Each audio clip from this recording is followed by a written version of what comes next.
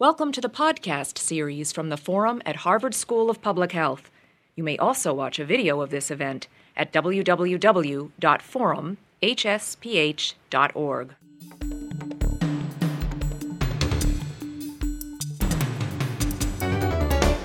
Welcome. My name is Scott Malone. I'm an editor in charge of general news for the Northeastern United States for Reuters, and I'll be your moderator today. This event is a collaboration of the Forum here at the Harvard School of Public Health as well as Reuters News. Today's program, Legalizing Marijuana, the Public Health Pros and Cons, will last about an hour.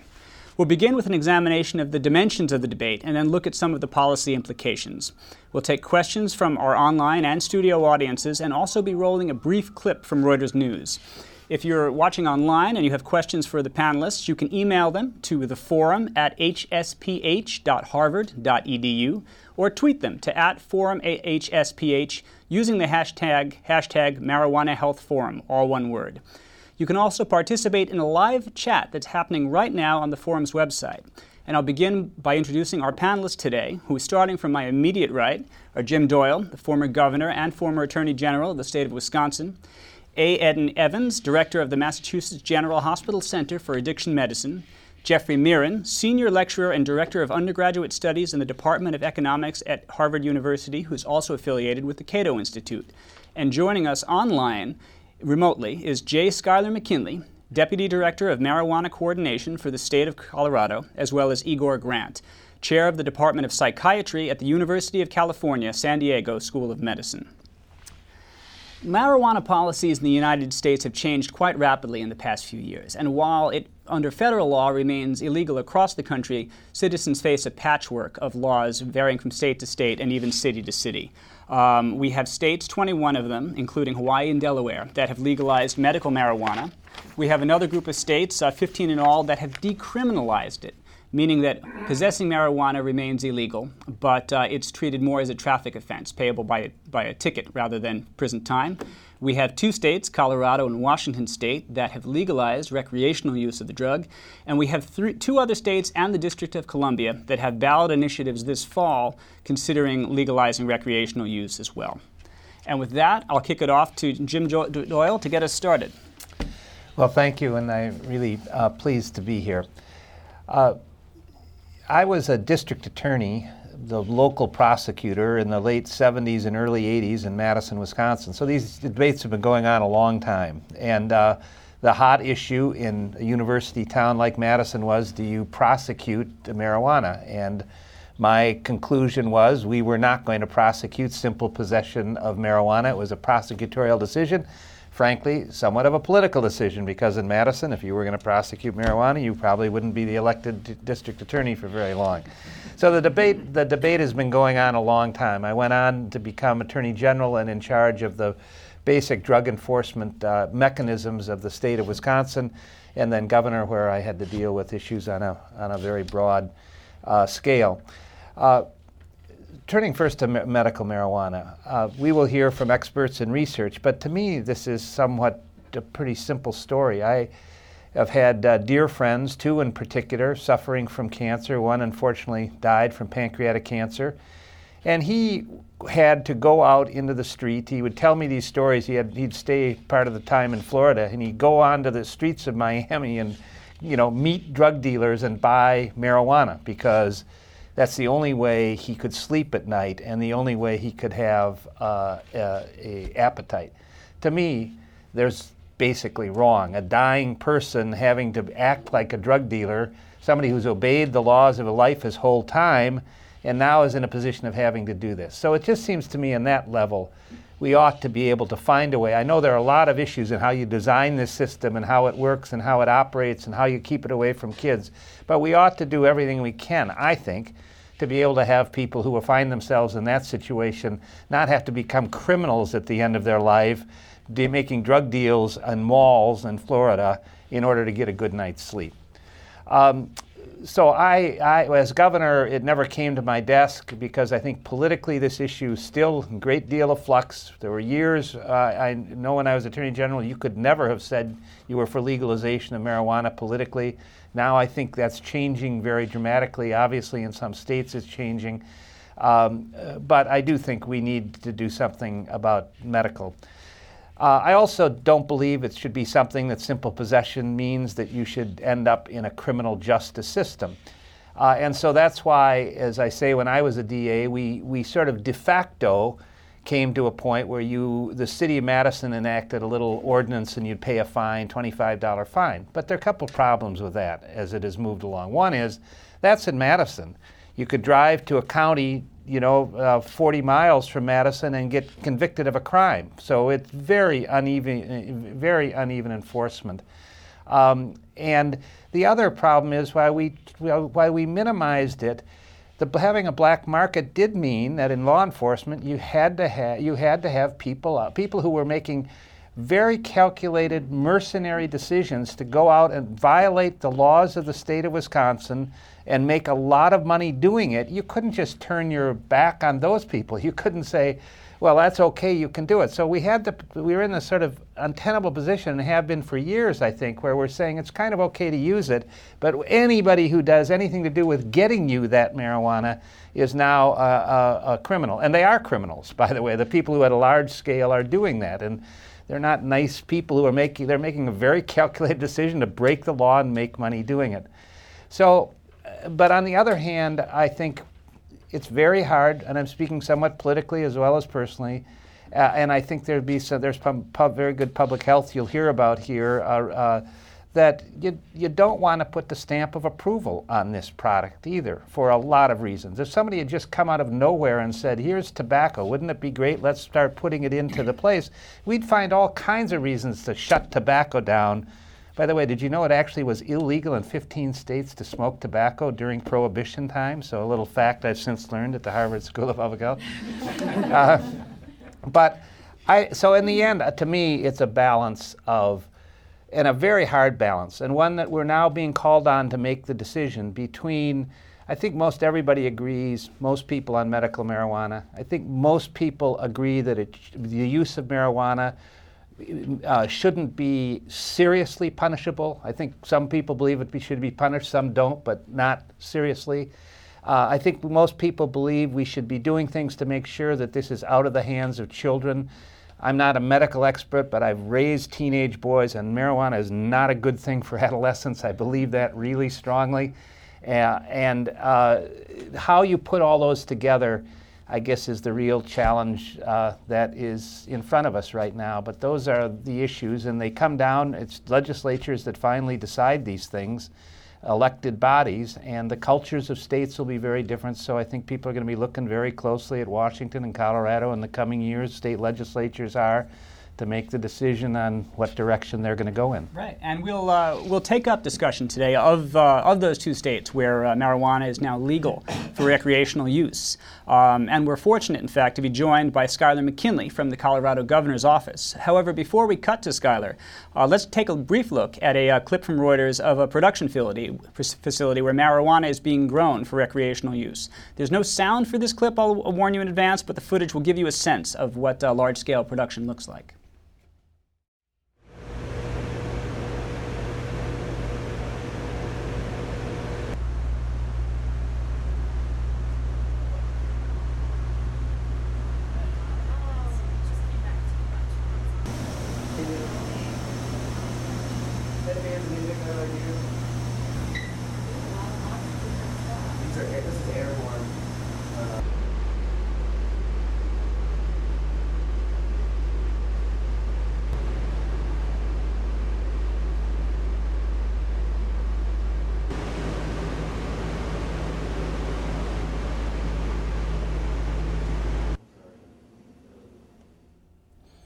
And with that, let's turn it over to you, Schuyler. Why don't you explain to us a little bit about what your office does and your role in Colorado and marijuana? Sure, happy to, and thanks so much for having me. I guess I should start out by saying that it's certainly not my job, unlike some of the other panelists, to discuss whether marijuana should or should not be legal or illegal for recreational or medical purposes. I work with the implementation of what the voters in Colorado told us to do, which was let's have it legal. Since the governor's taken office, Colorado's gone from 40th in job creation to 4th. Of the top 50 communities for startups, I think 4 of the top 10 are right here in Colorado on a per capita basis. We've got the second most educated workforce in the country by some metrics. For about the past decade, we've been the number one destination for millennials. So we have all of these great things in Colorado, and yet what everybody wants to talk about is marijuana. And I think that's why my office exists. I think to understand what I do at work every day, you have to look at the office name, and that's the Office of Marijuana Coordination. And what that means, understandably, is there's a lot of moving parts involved with setting up what's the world's first retail recreational marijuana regime. So I guess our office exists because there's all these state agencies that are involved by statute and by the Constitution involved in the implementation and regulation of Amendment 64, which was the ballot initiative that legalized marijuana in Colorado. So our office exists to get them communicating, to get them working in tandem to achieve the governor's top 3 policy priorities, really as efficiently, as elegantly, and effectively as possible. So what does that mean on a day-to-day basis? Well, so we work with these state agencies, from the Public Health Department to the Department of Revenue to the Department of Healthcare Policy and Financing to the State Patrol, to carry out the people's will, kind of in 3 main policy arenas. Number one, which the governor alluded to, it's decreasing youth marijuana use and consumption by way of our regulations, public education campaigns, and youth prevention programs. Number 2 is maintaining public safety. What's that mean? Well, right now it means preventing marijuana-impaired driving, much as we prevent alcohol-impaired driving, and making sure that marijuana-related crimes are policed pretty effectively. And then number 3 is the much more difficult policy area, and that's promoting public health by providing options for substance use disorder treatment services, educating consumers on responsible legal use, and creating pretty stringent health and safety standards for industry. I say that's the trickiest because, as I think everybody in this room knows, human behavior doesn't operate like a switch. So we legalized marijuana in Colorado, but what does that mean from a public health perspective? Well, in the first 10 months, we don't think there are new substance use patterns or substance abuse patterns. What's that going to mean in 10 years? Well, that's the real public health challenge. So these are the 3 areas we work. Some days we work just on marijuana impaired driving. Some days it's working with treatment providers to find something that works statewide. But it's just making sure that as we do this, as we implement the people's will, we talk together as much as possible. Great. Well, thank you very much, Skylar. And with that, we're going to hand it over to A. Ed Evans of Massachusetts General Hospital. And why don't you tell us a little bit about what the current science says about cannabis addiction risk and other health effects? Sure. Thanks so much for having me. I'm Eden Evans from Mass General. And maybe I think a place to start is to understand marijuana and its constituents, THC and cannabidiol and others, and how they act on the central nervous system. They act on the central nervous system in the brain. Marijuana is taken recreationally for its intoxicating effects and is reinforcing to humans and animals. Some of it is used for reduction of pain in HIV, for reduction of anorexia with cancer, spasticity with multiple sclerosis, and these may be effective medicines for some of these illnesses. In fact, there are 3 FDA-approved medications that include THC or cannabidiol. I think the cannabidiol is coming. And so effective medicines that act on the brain usually have adverse effects. If they're effective for the underlying illness, which we need more research to prove, then we generally weigh the risks and benefits of the beneficial effects on the illness against the risks inherent in effective doses of those medications. And so to back up, the effects of cannabis on the brain can really be understood by where it acts. Cannabinoid receptors are found in high density in areas of the brain that influence pleasure, but also memory, thinking, concentration, movement, coordination, and sensory and time perception. And if you think about where it acts, you can anticipate where the adverse effects may be. And so THC acts similarly to the naturally occurring endogenous cannabinoids, so anandamide and others. And so when someone smokes marijuana, THC stimulates these cannabinoid receptors artificially and disrupting function of the endogenous cannabinoids. And overstimulation of these receptors in key brain regions produces the high, as well as other effects on mental processes. And over time, this overstimulation can alter the function of cannabidiol receptors, along with other changes in the brain. This can lead to addiction, to withdrawal symptoms when the drug stops, and to effects on cognition.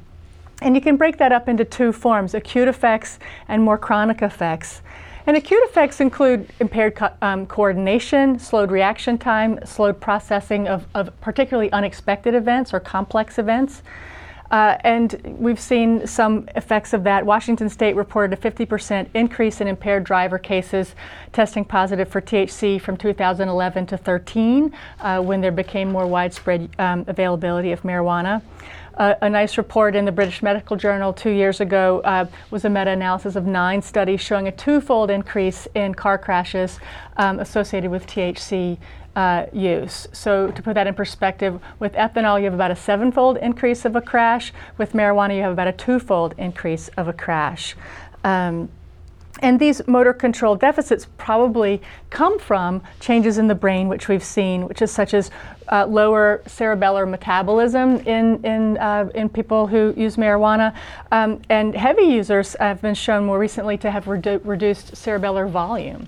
So it's reduced change in structure and change in function in the brain region associated with motor control. Other really important acute effects are impaired short-term memory and difficulty with complex tasks. Now, we are not clear on how long these effects last, and I'm very concerned with whether they're persistent effects. But we're clear that there are acute effects, and acute effects will have a negative effect, particularly on children who are trying to learn. So school children attending classes using frequently are going to have reduced learning, reduced memory. And certainly we've seen drug-related high school suspensions spike in 2010. They went from 3,300 to 4,500 just from 2010 to 2011. So we're seeing increased use in the schools, making these sort of salient for this period. And then what about the risk, the idea of marijuana as a gateway and something that can lead people into the use of other drugs? So the best study of that to date, these are studies are ongoing, but there's one very nice study in animals showing that pretreatment with THC increases the addictiveness of nicotine. And we know that nicotine does not need much help with increasing its addictiveness, but this has been shown recently. So that there's more biological evidence backing up this sort of problematic epidemiologic evidence, which is sometimes hard to control for. But you might wonder why I'm focusing on adolescents, and it's because it seems that adolescents are at particular risk. In several studies, one in 2011, people matched for IQ and marijuana use. Those with early onset, so teenage onset of marijuana use, had significantly poorer sustained attention, cognitive inhibition, which is sort of executive control, and abstract reasoning compared to adults who started using. So that's sort of executive function, underlying critical decision making, which is something we really want our adolescents to be able to do, is affected primarily by those who begin regular use at an early age. And a small study at MGH also found, who tested kids early and didn't find executive function difficulties, tested them 5 years later. Those who had started using marijuana had worsened executive function. Great. And that might serve as a nice segue into our next guest, who is joining us remotely, Igor, at the Center for Medical Cannabis Research. Igor, can you tell us a little bit about what the research has shown about medical benefits, particularly as regards pain management of marijuana? Sure, I'd be happy to. I'm at the University of California, San Diego. By the way, since I'm remote, can you hear me okay? Yes, we can. Okay, great. So I'll give you one brief background as to kind of where our group is coming from.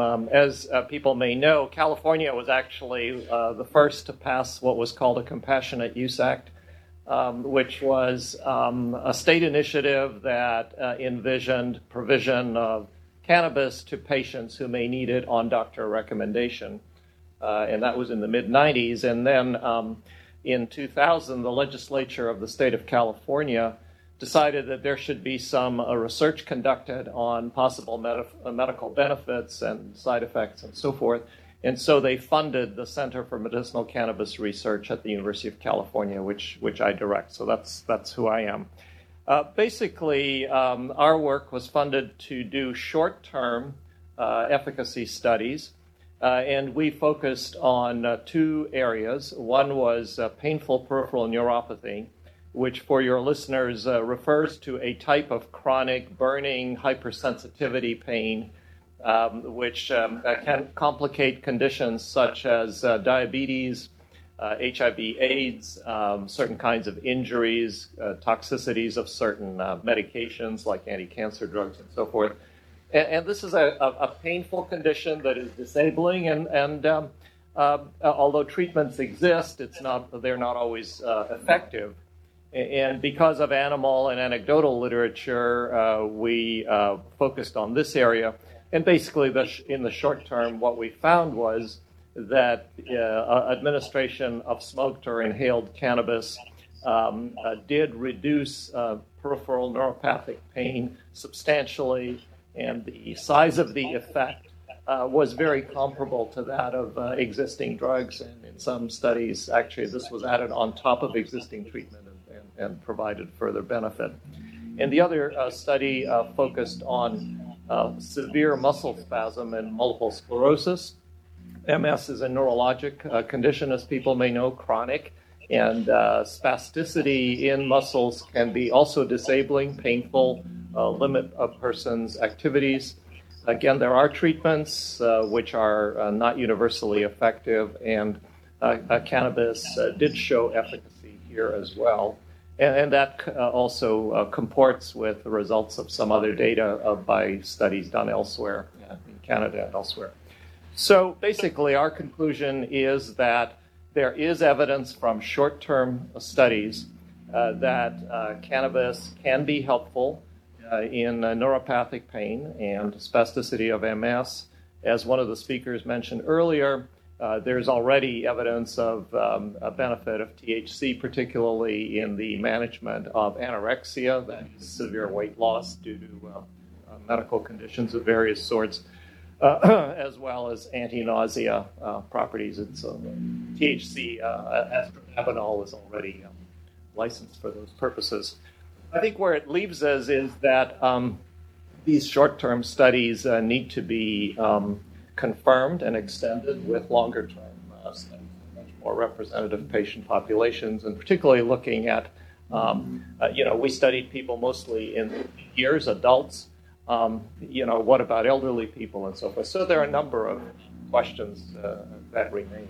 Wonderful. The last point I would make one more point, Sure, go which ahead. I'll come back to, is I think it is very important, as the governor mentioned earlier, to draw a separation between discussion of medical uses and indications and how that should be governed, as opposed to recreational and other social policy issues. I think we should bear that in mind. Great. And that leads very nicely into, I think, what we're going to talk about with you, Jeff. Obviously, we have this, patchwork of policies out there. What do we know about, how effectively the policies accomplish their stated goals? So if I can, I'd like to just touch briefly on a few other things and get to that at the end. So first, I would like to suggest that this topic is not just a public health topic. There are a lot of dimensions of the question of legalization versus other policies that involve effects on crime, on budgets, on civil liberties, and most fundamentally on people's freedom. Okay, I think that should be included in the conversation. On the public health effects, I would emphasize that there's a huge range of studies out there about things like the effect of teen use on IQ, and there's lots of disputes about the validity of some of those studies, so it should all be taken with a much bigger grain of salt than it sometimes is emphasized. Third, we shouldn't ignore the fact that even if use does increase substantially under legalization or medicalization, okay, there are benefits that many people perceive they get from using marijuana, even just recreationally. Okay, some people think it makes them happy. Some people think it makes it more fun to go to parties. Some people just like the feeling of being stoned.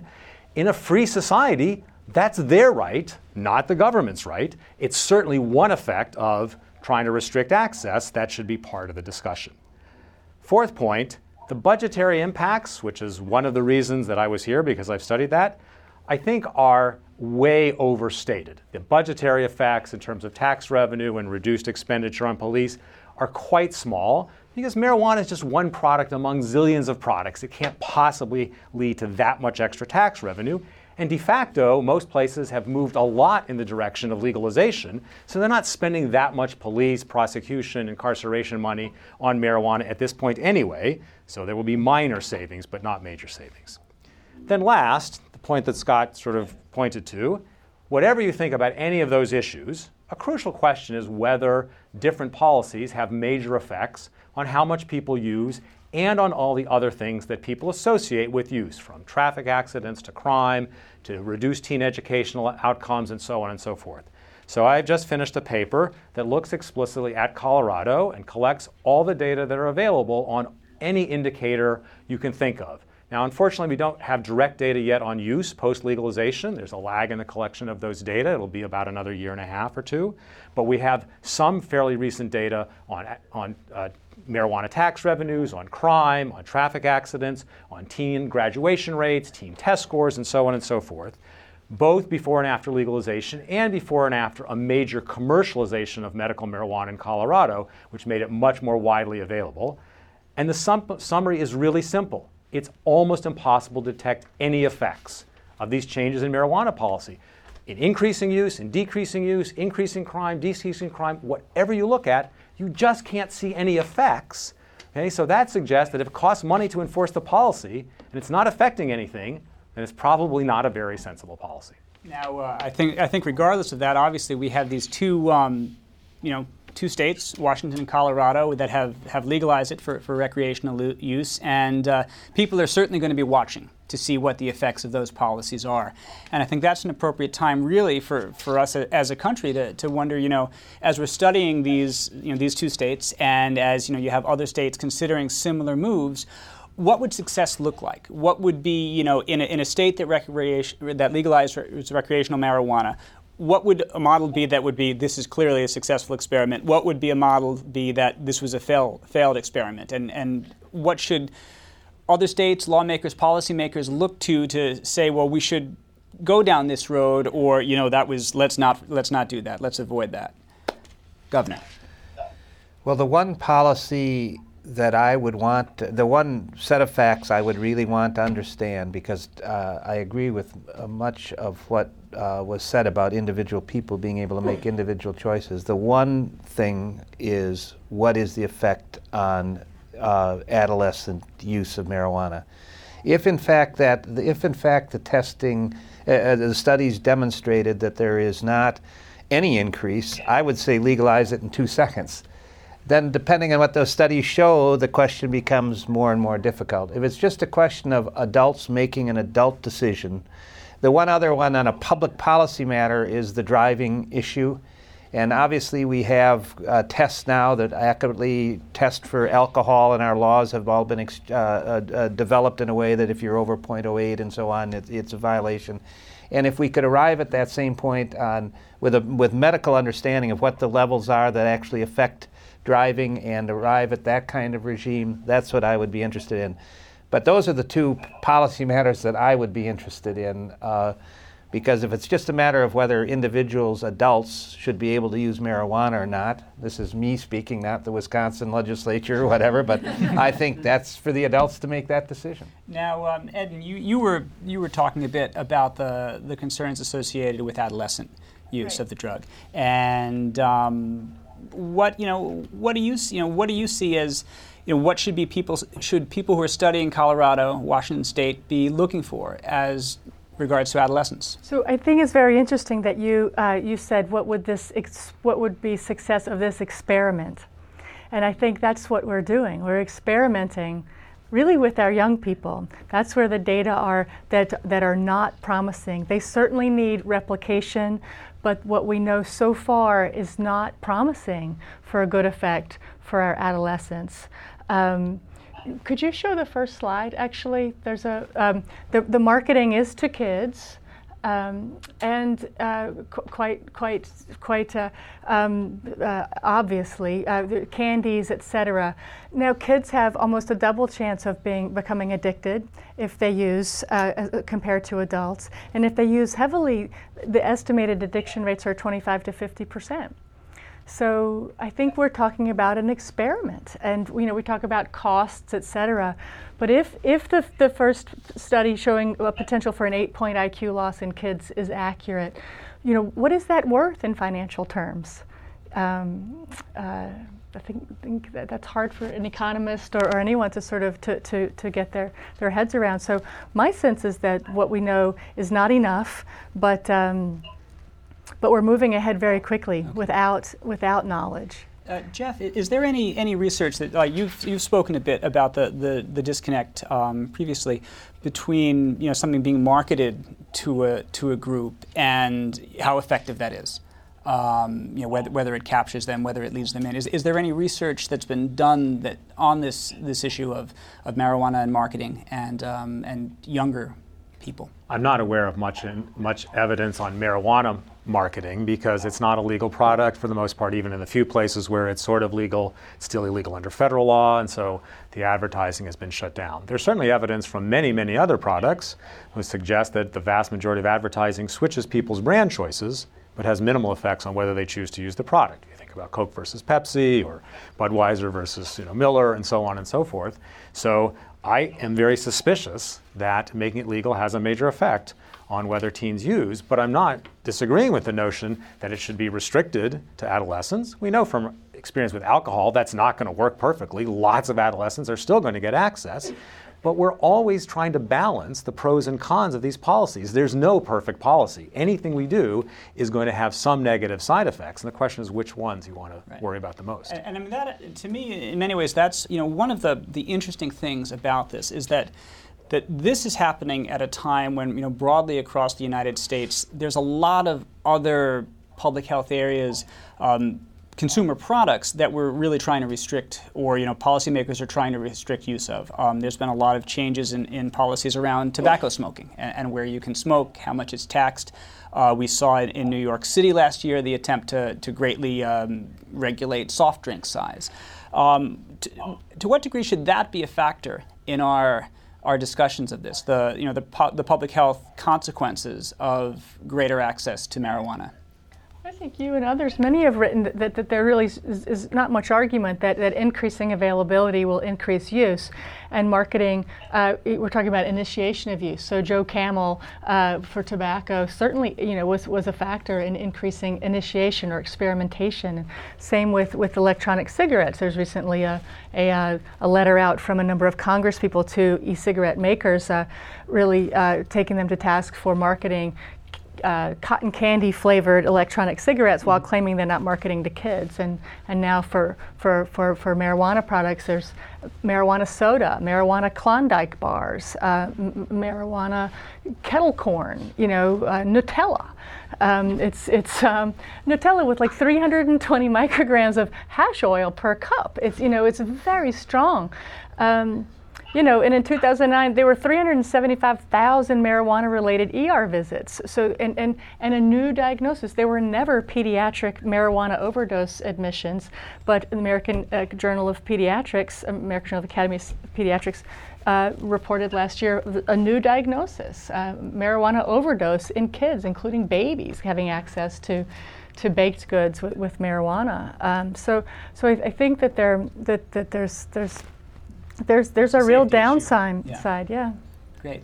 Jeff. So I just want to say, as something to think about in deciding how to improve the public health, if that's the objective, the tobacco case, we reduced tobacco consumption a huge amount in the United States and many other countries while it was still legal. So all sorts of public and private actions were taken. Combination of restrictions on where you could smoke, on higher taxes in some cases, on doctors telling their patients not to smoke, on coaches telling their athletes on their teams not to smoke.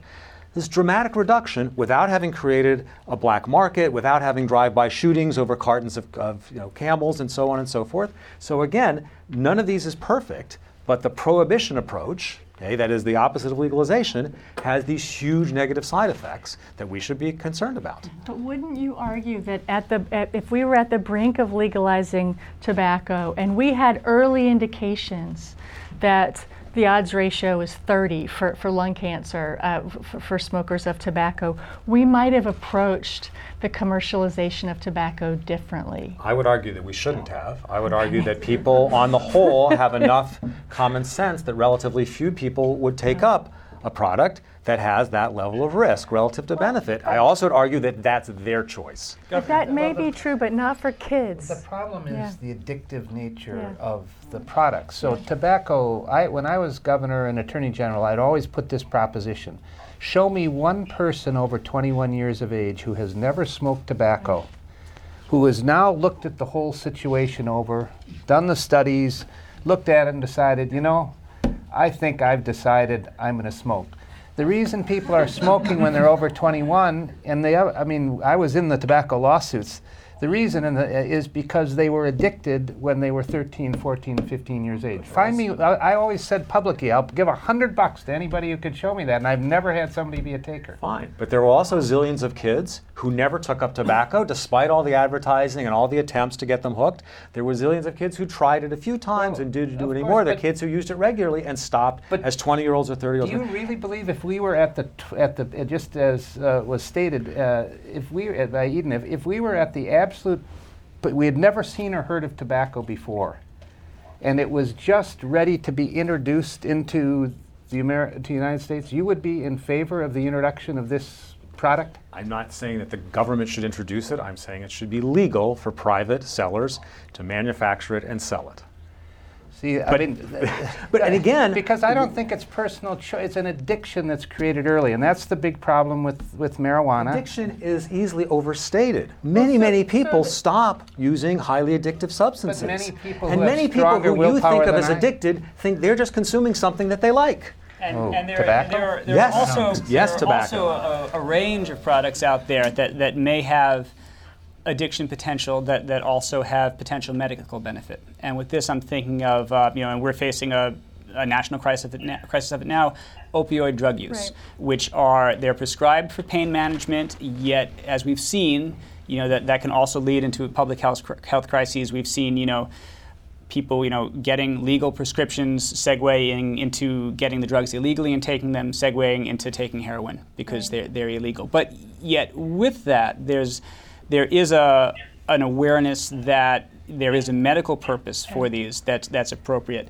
And that's actually one that I wanted to direct back to you, Dr. Grant, a little bit of, the need to separate the two pieces of this debate, the medical marijuana versus the, recreational, if not free-for-all, more open access, as opposed to getting it with a prescription for a medical reason. Yeah, thank you. I feel that because we have conflated or, kind of mixed up the discussion about legalization, recreational use, and so forth with the medical, it's really slowed down the medical progress here. Marijuana or the cannabinoids are not magical, so they're not all good, as some would argue, and they're not Satan either. So they are a series of chemicals that, by the way, our brain was not created in order to enjoy marijuana. Our brain and other organs have internal signaling systems that utilize chemicals that look like the cannabinoids in some ways to perform essential functions in our body. And these functions include things that were mentioned before, various kinds of brain activities, attention, memory, coordination, so on and so forth. They also have other effects, anti-inflammatory effects. They have effects on regulation of appetite. Interestingly, there are these cannabinoid receptors even on sperm, so they have something to do with reproduction probably. These are very ancient systems that are in many, many organisms. My point in saying all that is that progress in medicine often results from our understanding of these internal systems, how these internal systems may go awry in some disease states, and then can we use this knowledge to correct whatever those imbalances are. And so the cannabinoids are part of the answer to conditions such as pain. They may have, in fact, some value in other conditions, but we need to do those studies. For example, there are preliminary data on antipsychotic, that is, anti-schizophrenia type of effects of cannabidiol. You've seen Sanjay Gupta's show on the children with intractable epilepsy. And there may be, as I say, anti-inflammatory effects and so forth. It's not a panacea, but it's something that needs to be researched. However, this debate that always puts together the legalization of marijuana and recreational use with medical really has impeded progress in this area. And that's why I urge for the separation of this debate and to conduct really more comprehensive trials in this area. Great. Now, Skylar, we began this portion of the conversation speaking a little bit about the question of, what would success look like, what would failure look like, and obviously the country is looking at you, your state, not maybe you personally, as well as Washington. And I'm curious from your office's perspective, what are the outcomes you're managing to? What are the benchmarks you're using as you go through the early years of this new legal framework? Sure. Well, I'll start by saying it's lucky that I'm not camera shy. But I guess when we talk about success and failure, that is not a 10-month conversation, which is where we're at now. Right. At least in the long term. But over the past 10 months, I can tell you what is working.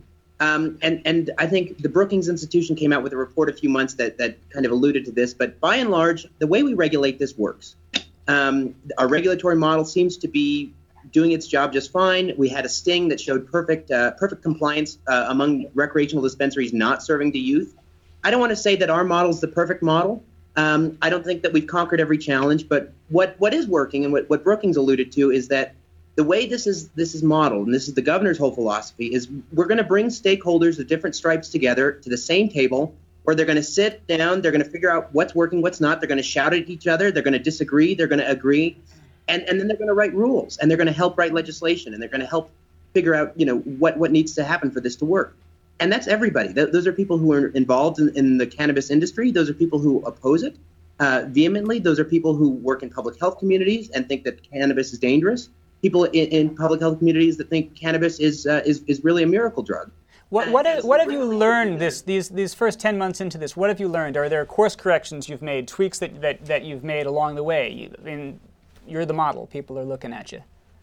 Sure. So a good example is edibles. When the people of Colorado implemented or voted rather for Amendment 64, certainly edibles were legal pursuant to the amendment, but we didn't know how to regulate that because it was edibles for recreational consumption were slightly different than edibles for medical consumption, which we previously had. So what have we done on edibles? Well, there were some bad news stories that had to do with edibles, famously Maureen Dowd's column where she got a little too high. I think everybody read it. So what have we done? We've brought experts, we've brought stakeholders, we've brought constituents together, and we've put emergency rules in place through this working group model, and we're going to have permanent rules soon. So what are those rules? Well, it's legislation that's going to require opaque, child-resistant packaging for edibles. We're going to require that edibles manufacturers stamp their products with a universal symbol so that you know that there's marijuana in a product. We have regulations in place now that serving sizes are limited to 10 milligrams of THC per serving. That needs to be intuitive to the consumer. And then we're working with our Department of Revenue to develop something similar to the Safe Serve program that exists for alcohol, where we train bud tenders, they're called, on how to explain a product to consumers. And so that's all happened in the past few months when we realized, hey, we need to course correct on edibles. And you know what? If these regulations don't work, we're going to all sit down again and say, all right, these didn't work, these ones did. What can we fix? What can we do better? What did we do perfectly? Great, thank you. Well, we have a lot of great ideas here in this room, out in Colorado, out in California. We also have a lot of viewers watching remotely and listening. And at this point, we're going to turn it over to some Q&A first from some of our online participants. And then we'll take some questions from you folks here in the studio. Thanks, Scott, and thanks to all of our panelists. We have a very active chat going on, and there are science questions and policy questions, so I'll just start with this one. This is from our live chat. Does marijuana use have positive cognitive effects separate from the executive function? So I'll be happy to Please, start with that. please. Marijuana has many constituents. The ones you hear about are THC and cannabidiol, and these act actually quite differently on some aspects. So THC is what's thought to be give the rewarding properties of, but also causes anxiety, paranoia, can worsen symptoms of schizophrenia. Then there's cannabidiol, which may actually have some anxiolytic properties. It may reduce some psychotic symptoms. It actually may be a treatment for pediatric epilepsy. There's a study ongoing at my hospital as a treatment for pediatric epilepsy. So there are certainly elements in cannabis that may be therapeutic. I think that's, you had asked what success would look like. And I think success would look like making more cannabis available for study so that we can understand sort of what are the risks of heavy use, of early onset, and are there safe levels of use? Is there a safe age of onset when you don't have a cognitive hit? And more tests being done for efficacy for pain, spasticity, and epilepsy. I'm not aware of positive cognitive effects of acute intoxication or chronic use of marijuana. Thank you. Thank you. Thank you. I'll take one more and then we can go over here. One thing. Oh, I'm sorry. Please go ahead. One thing, maybe this is a little bit tongue-in-cheek, but drivers do drive slower, so... That's a great the point. traffic policy component we've neglected thus far. Okay. Was there another? Yes, well, of course, we're having a lot of questions around messaging to kids, so I'll just try to take one here. If marijuana is legal for adult use in states like Colorado, what efforts are being put in place around messaging toward kids in schools and community settings? What lessons on this can be shared from the states of Washington and Colorado as we face elections this November in 3 other states? Skylar, it sounds like that's one maybe that you should take the first crack at. Sure, I'll jump right in. And again, I'm not here to tell Oregon, Alaska, or the federal government, Washington, D.C. what to do with marijuana, but I can say what we're doing in Colorado. What's really nice about sin taxes is we think sin taxes, including a tax on marijuana, they're a bad way to fund government in general because they incentivize the sin, right? But they are really good to fund the costs of associated with the sin or with the use of the product that's being taxed. And so when it comes to youth prevention, that's the governor's top priority. And that's where we're allocating a lot of our marijuana revenues. Specifically, we've got about $17 million in revenue that we're assigning for public education and proven youth prevention programming. So what does that mean? Well, there's a couple $1 million going to school health professionals so that they can identify and know if a student is a problem user of marijuana. School-based intervention services. There's also there's money going towards what we call the Tony Gramscis youth program, a youth services program, and that provides alternatives. It's an after-school program, and we know that if we give kids between 8 and 12 something to do after school, they're going to do it, and they're not going to go use marijuana. We're doing a lot of stuff. $17 million, like I said, for public education, youth prevention, $4 million in treatment and other prevention. And that's all coming out of what we call the marijuana tax cash fund. So marijuana revenues are being used to pay for the costs of having legal marijuana. Great, thanks. Jim, you also have the government perspective, and you mentioned this as being a top concern of yours. Quick thought. Well, I was very much involved in the tobacco litigation as Attorney General, and a whole host of things came out of that. The elimination of Joe Camel came out of that lawsuit. The no longer being able to put in advertisements at sports facilities. There's a whole range of directives that I do think the time has shown has had, among other things that have gone on, has had a reduction in the amount of tobacco. The one thing that I'm really interested in is whether the businesses of the marijuana businesses, the people that are going to make money legally selling marijuana, are motivated strictly to limit their customers to adults. I don't know the answer to this. I don't mean to be because it's clear from the tobacco litigation that the tobacco companies for decades were not ready to limit it to adults and had focused on children.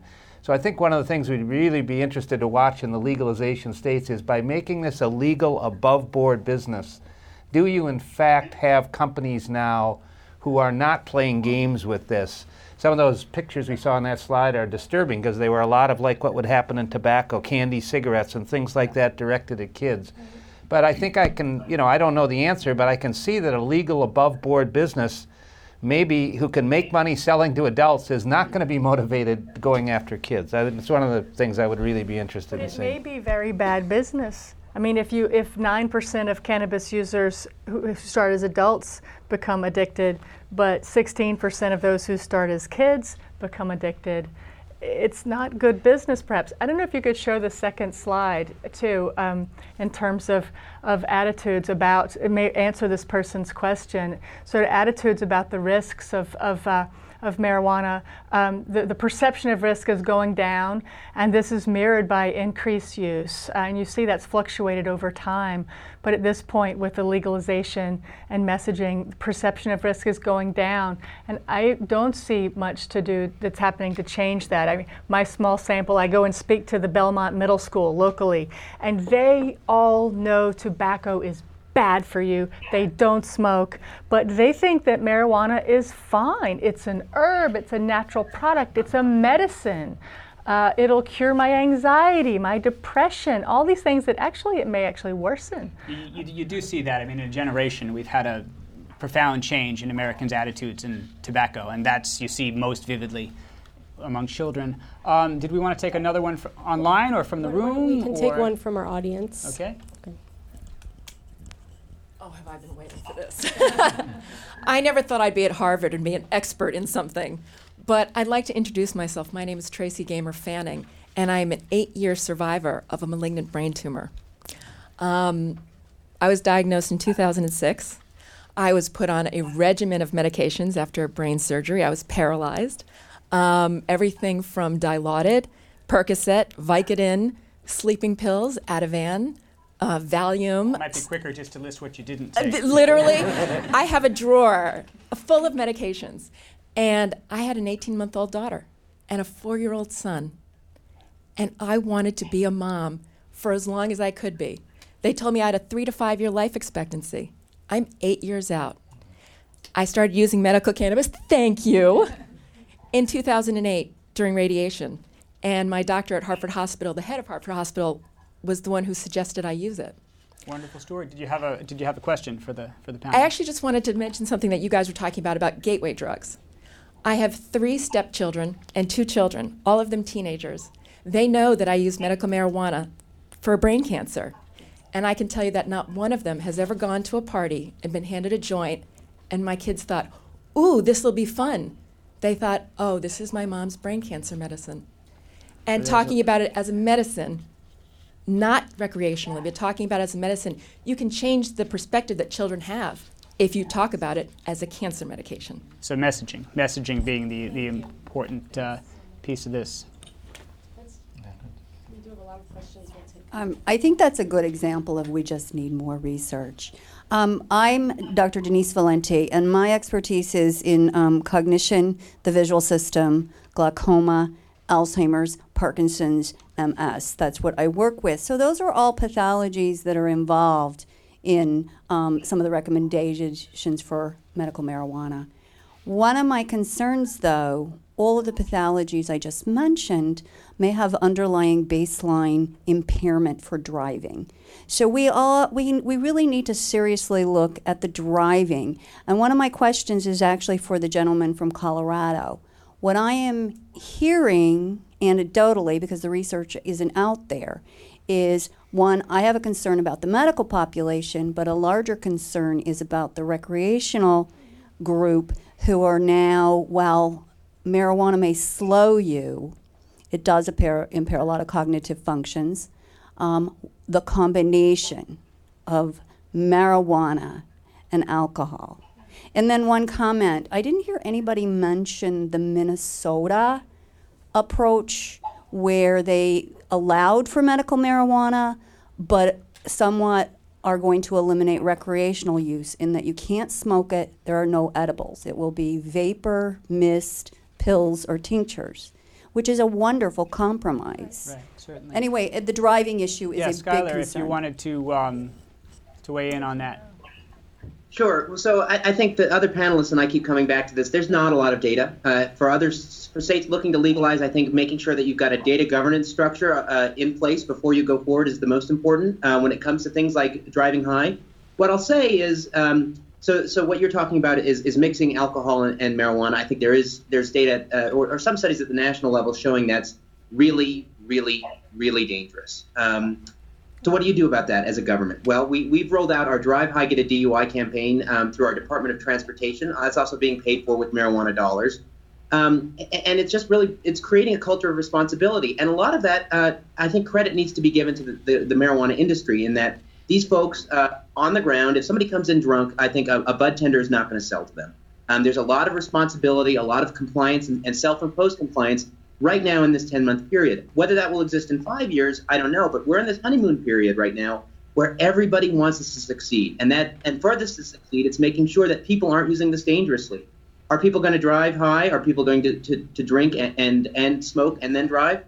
Probably. That's human behavior. But government exists to really say, don't do this. This is dangerous. Let's make sure this doesn't happen and encourage others who are not government actors to do the same. And I think that's what we're doing. And at least for now, what you're saying is essentially the industry is trying to self-police because of the spotlight that they have on Exactly. them.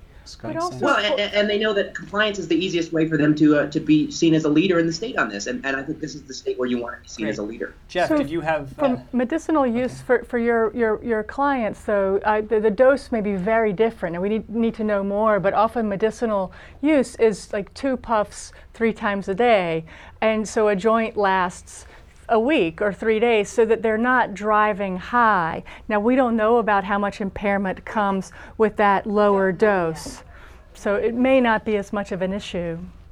I think we need research. Yeah. So the research consistently shows that people who've consumed marijuana are impaired as drivers. It also shows they're less impaired than people who've consumed alcohol. In addition, numerous studies find that when there was some policy change that led to a difference in the relative price that made marijuana cheaper relative to alcohol, there appears to have been a substitution away from alcohol toward marijuana and declines in traffic fatalities. So again, drinking and driving is a bad idea, smoking and driving is a bad idea, but the question is about the policy. The policy of giving people more choice seems to have led to beneficial effects, not negative effects. Eden, did you have some data that you wanted to get out of you right now? That's trotted out a lot, and actually the data are not there to show that there's substitution of I didn't say that. You didn't, of that is cannabis not for exactly alcohol. So there's not data for substitution.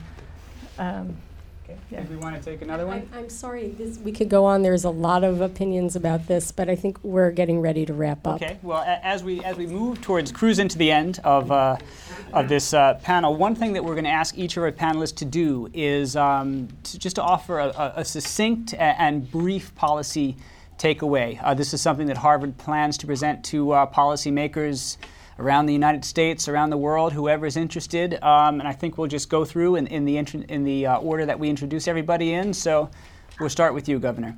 I'll say the one thing I've learned today is my wife is a very slow driver, and so I wonder what she's doing in this.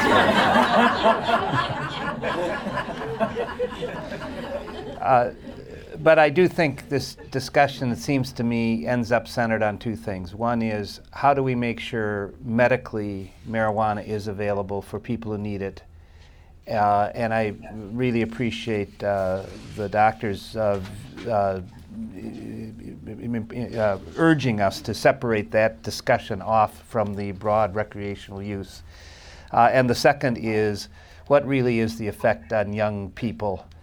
And to me, those are the issues that I think really need to be looked at and studied. And frankly, as I said at the beginning, I think we are forming broad national consensus around this, which is medical marijuana. I think the opposition to that has faded. The only opposition to it is, can you set the system up correctly? And on the second, I think we're moving towards, obviously, making it less of a serious offense, and where along the scale from total legalization to a very serious criminal offense, where in that scale are we best where putting does the us? new normal Where is the rest? new normal? Good point. Great. Yeah. Eden. Yeah, so legalization brings the power of the marketplace that will certainly increase availability and use in young people. And it's begun before we know the full risks of exposure in adolescents whose brains are developing. So this is a large-scale experiment on the next generation, and it may be a generation before we're able to understand what we've done. Jeffrey. So I would say that prohibition was the experiment, prohibition of marijuana and other drugs.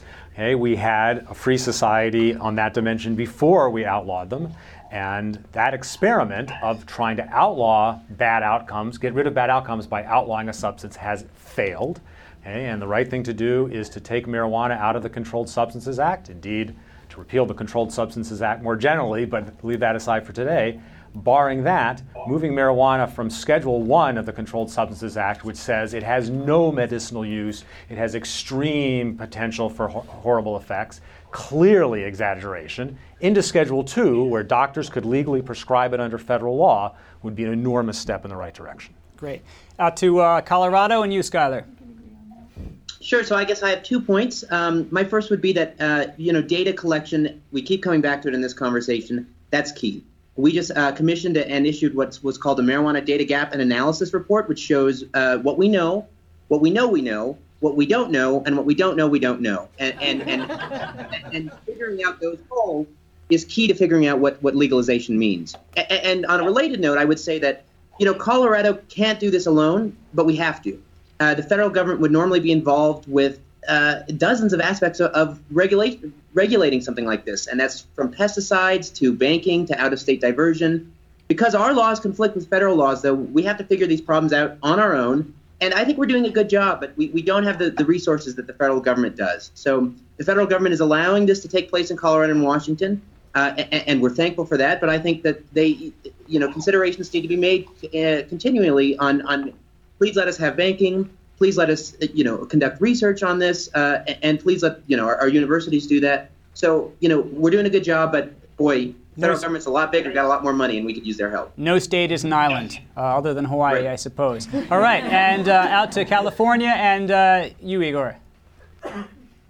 Yeah, so I'd like to close with a couple of points. One is to reinforce what Governor Doyle said. Let's, separate the medical discussion from the broader issue of social policy and legalization. Secondly, let's get past the idea that there is no evidence whatever that these compounds have any medical value, and that picks up on what Jeffrey was saying about scheduling. Scheduling means, at the moment, marijuana resides with heroin and other terribly dangerous drugs, with the additional statement that it has no medical value. That's just not true, and so the rescheduling is important. I would reinforce that. It will permit research. Third, echoing what was said before, the larger scale trials that really need to be done in order to inform policy. Policy should be informed by data, I would argue, rather than by faith. So the federal government needs to be involved in supporting these trials through NIH and other processes. And fourth, I would say that to the extent that marijuana or cannabinoids have medical benefit, they should be dispensed and treated like other medicines. We would not go to a flea market or a farmer's market to buy penicillin. We wouldn't know what was in there. And similarly, since these are medicines, they should be dispensed by pharmacies or some other means that are well regulated where the patients know really what they're getting and doctors know what they're prescribing. So my final point would be let's have less heat and more light on this topic. or let's blow less smoke and get into the clean. I'm not even going to try to top that as a closing line. I'm just going to leave that with you. And with that, I'm afraid to say our forum has come to an end, but you can continue the conversation on forum HSPH, that's harvardschoolofpublichealth.org. And I hope you'll join the forum for their next live webcast, also in collaboration with Reuters, on November 7th, on the 2014 elections and health reform. And that will be on November 7th at 12:30 p.m. Eastern. Thank you.